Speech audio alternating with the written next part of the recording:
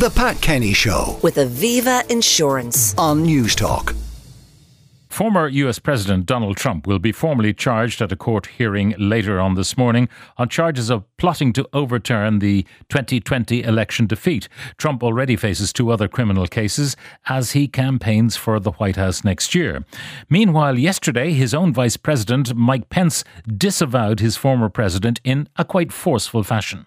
I really do believe that anyone who puts themselves over the Constitution should never be president of the United States. And anyone who asks someone else to put themselves over the Constitution should never be president of the United States again. What the president maintained that day, and frankly has said over and over again over the last 2.5 years, is completely false. And it's contrary to what our Constitution and the laws of this country provide.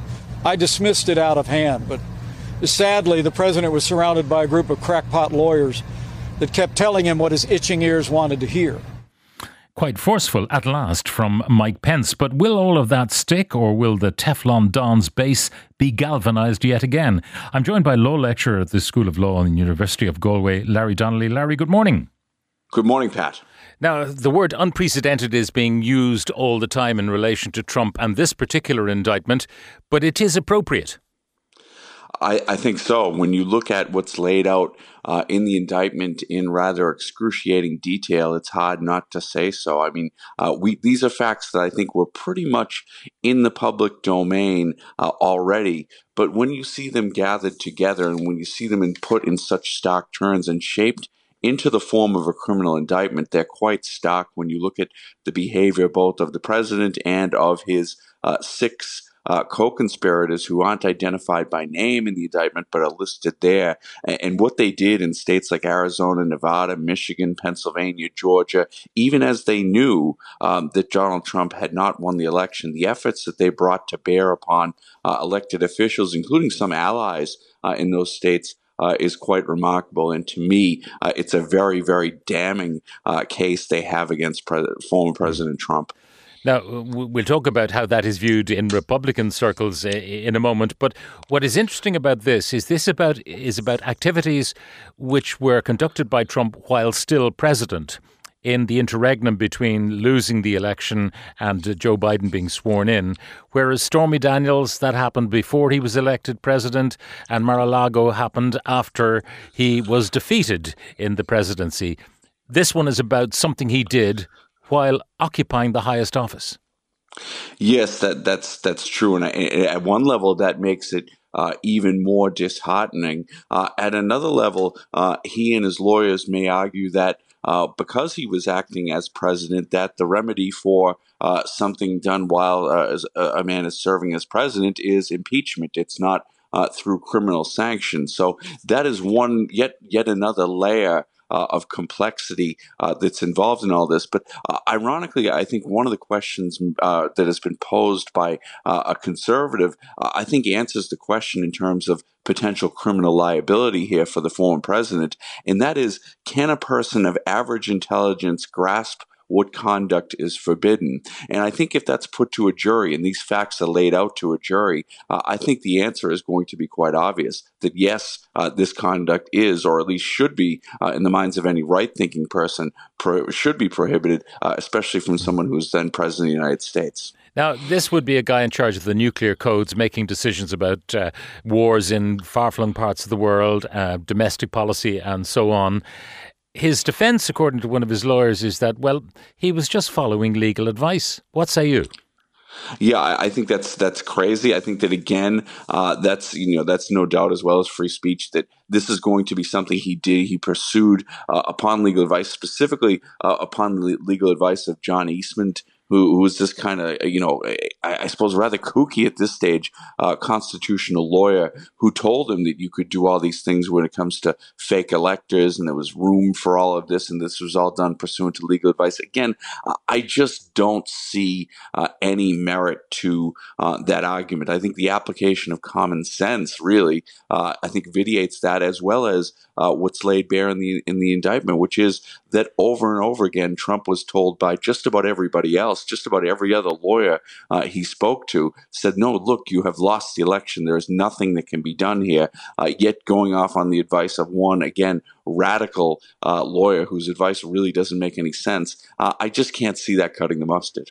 So this business of that he knowingly did this or knowingly did that, they might try to argue that he didn't really know he lost the election. He believed to the contrary. You don't believe that'll hold water?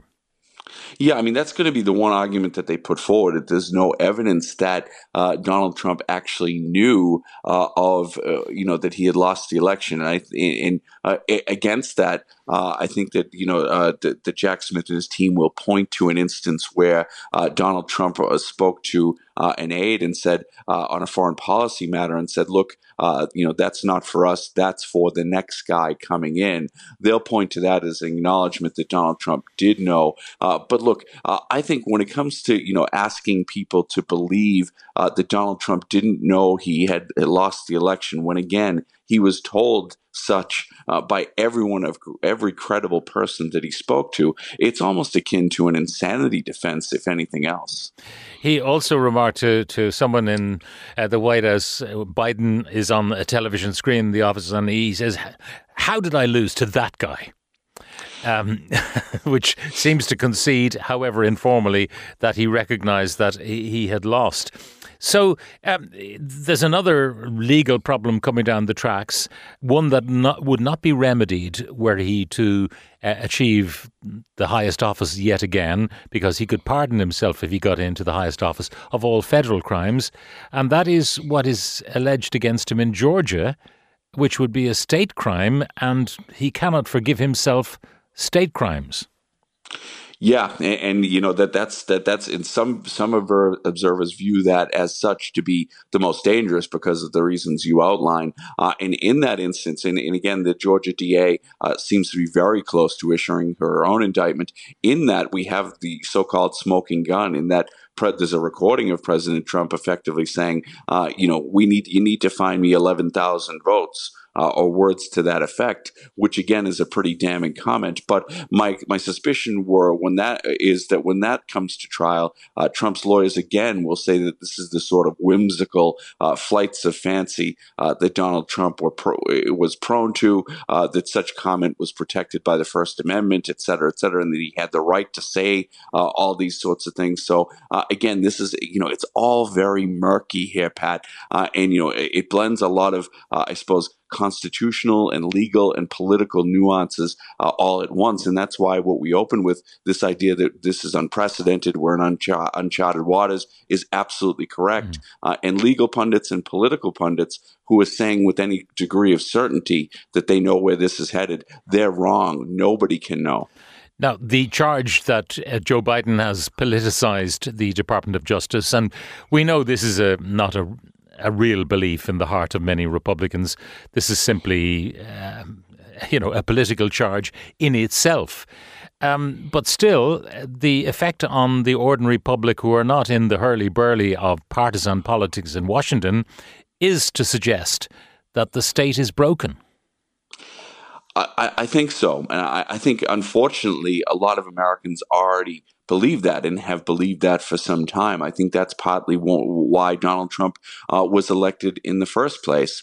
And for a significant cadre of Americans, they will not even look or hear of some of the things that are the very serious allegations that are being leveled at Donald Trump, because they believe that things like the deep state are inherently corrupt and all of that, and that Donald Trump is their man, and that he, for having the guts to stand up to the deep state and for having the guts to talk to people who've been left behind in middle America, that this is somehow all the revenge of people in Washington, D.C., of the establishment against him, and they won't be moved. I mean, that's a substantial cadre of the American citizenry, and that's what Donald Trump is really dependent upon. There also is another group who I think are more significant in terms of Donald Trump's chances of defeating Joe Biden next November, and those are the people who may have taken a punt on Donald Trump, who may have been disenchanted, but look at all of this and say, we just can't have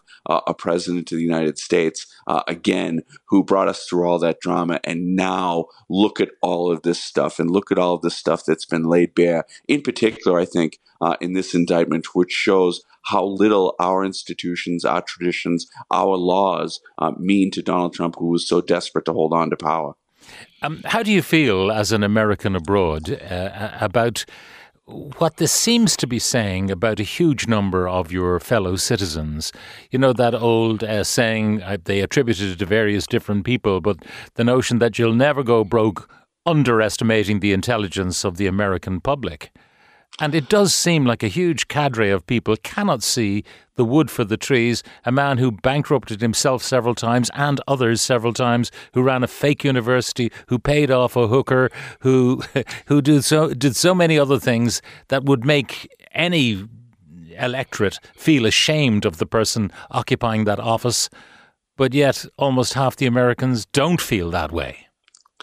It's deeply, deeply disappointing, but to me, it's not really surprising.